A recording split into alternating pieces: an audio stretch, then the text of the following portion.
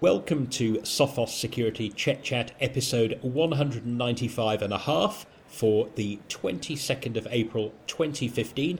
Obviously, I'm not Chester, I'm Paul Ducklin, and today I'm interviewing not Chester, but John Shire, a fellow naked security writer who is on the Sophos booth at RSA right now. John, yesterday, Chester and I commented in the podcast that we couldn't find the theme of the conference because it wasn't all over the graphics as a sort of strapline like it has been in the past. But apparently there is a theme and you found it. So can you tell us what it is?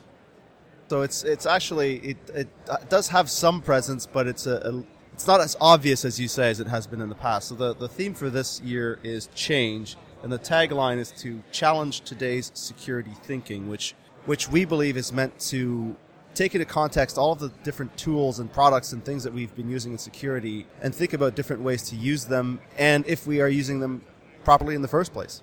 So John, do you take that theme to mean that we're doing everything wrong, or that we're actually doing plenty of things right, but maybe we're not joining them up well enough so that we're just sticking to things that we know work a bit, maybe even two or three of them, but that we're not connecting together those results to get the best possible outcome from a security perspective? Yeah, I think it's more the latter. We've got this great ecosystem of tools at our disposal now. The problem with a lot of the tools and the defense in depth model is it has a very narrow view.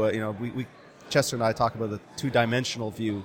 We need to move to a more three-dimensional view where we take into context what all of the tools are seeing and put some integration around it so that we can proactively respond.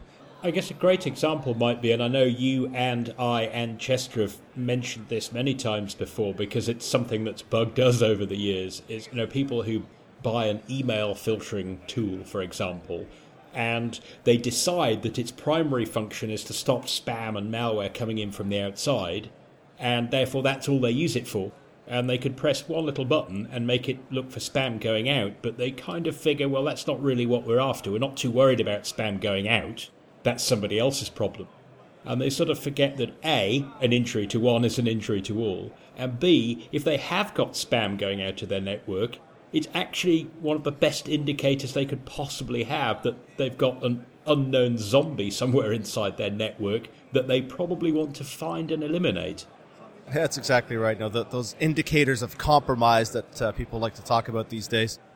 When we talk about browsers and process injectors, what better way to hide your traffic than by injecting a process into a browser that's supposed to be surfing the net, that's supposed to be contacting the outside world.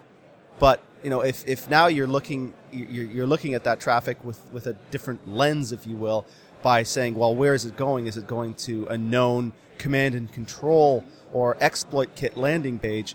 Then we can do something about it. And that's, again, where defense in depth and products coordinating together can really work well. So I guess another way of stating that theme is sort of how to do more with less. Yeah, that's a good way of putting it. Now, John, one of the hot stories that I've seen from outside RSA is a paper that was delivered, I believe, by Google yesterday about mobile malware. You mean there's stuff happening outside of RSA? Well, a little bit, I thought the world stopped when we were here. Well, it's still going round, because it's dark where I am at the moment. It's sort of been parlayed in some of the stories I've seen that, Google says there's no such thing as mobile malware and it's not a problem. From what I saw in the paper, they did pull a little bit of a sort of semantic trick by saying, no, we're not going to call it malware, we're calling it PHAs, potentially harmful applications. But then it turns out that includes things like spyware, ransomware, call interceptors, stuff like that. But really, from my reading of what Google have been saying, it's sort of echoing what we've been saying for many years, is actually, although a threat can look bad, it doesn't mean the bad guys are bound to win. It actually means that if we focus our attention a little more comprehensively, we can actually reduce the threat, and that seems to be what their paper showed. Is there a lot of fear about mobile malware amongst the people that you're speaking to on the stand? Or is that something that people feel it's a risk, it's not out of control, but nevertheless it's still something they want to manage? So to answer your question directly, no, I haven't really been hearing that from many people. But I think here in North America, where I am, mobile malware is not as much of a threat to people because, the reality is that a lot of people do get their apps from the appropriate app stores. And we don't have any problems getting apps because they're all, a lot of them are made here and in the common language. So there's no need to have, these apps translated and then redistributed through third-party app stores, which is what happens in other parts of the world. And that's where the problems begin, right? When you've got these apps being redistributed, sometimes they get redistributed with a little extra special sauce in them. So they certainly do. There's no question that there's a lot of mobile malware out there. I mean, the quantitative facts say so. But yeah, I guess it really depends on what part of the world you're from, how much this problem impacts you. And again, fortunately here in North America, it's not as much of an issue as it is in other parts of the world. That's why we call our product Sophos Antivirus and Security. We want to remind you that yes, it can look for malware and block it and clean it up if you want.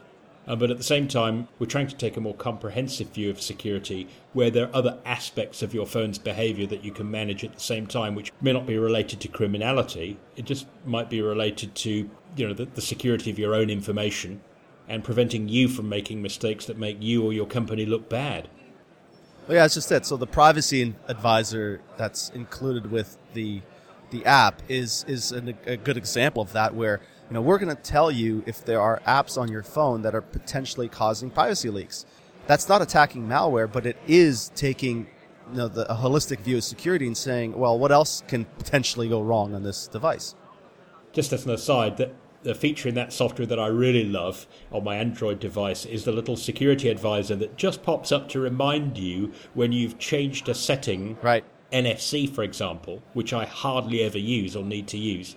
It's just nice to have something sort of watching your back. Absolutely. We all need a little reminding sometimes. It sounds as though, as the conference is showing, we're sort of getting to that point where people are seeing that security isn't really just an us and them. There are the crooks out there and there are us in here and we want to keep them apart. It's about adapting your behavior in a way that helps you and helps everyone else at the same time, which is sort of like the best sort of altruism, isn't it? Absolutely, yeah. Well, John, I think that's a great place to stop. Thanks so much for taking time out of your schedule. I can hear just how busy it is. And if you enjoyed this podcast, there are loads more at soundcloud.com/sophos security. Until next time, stay secure.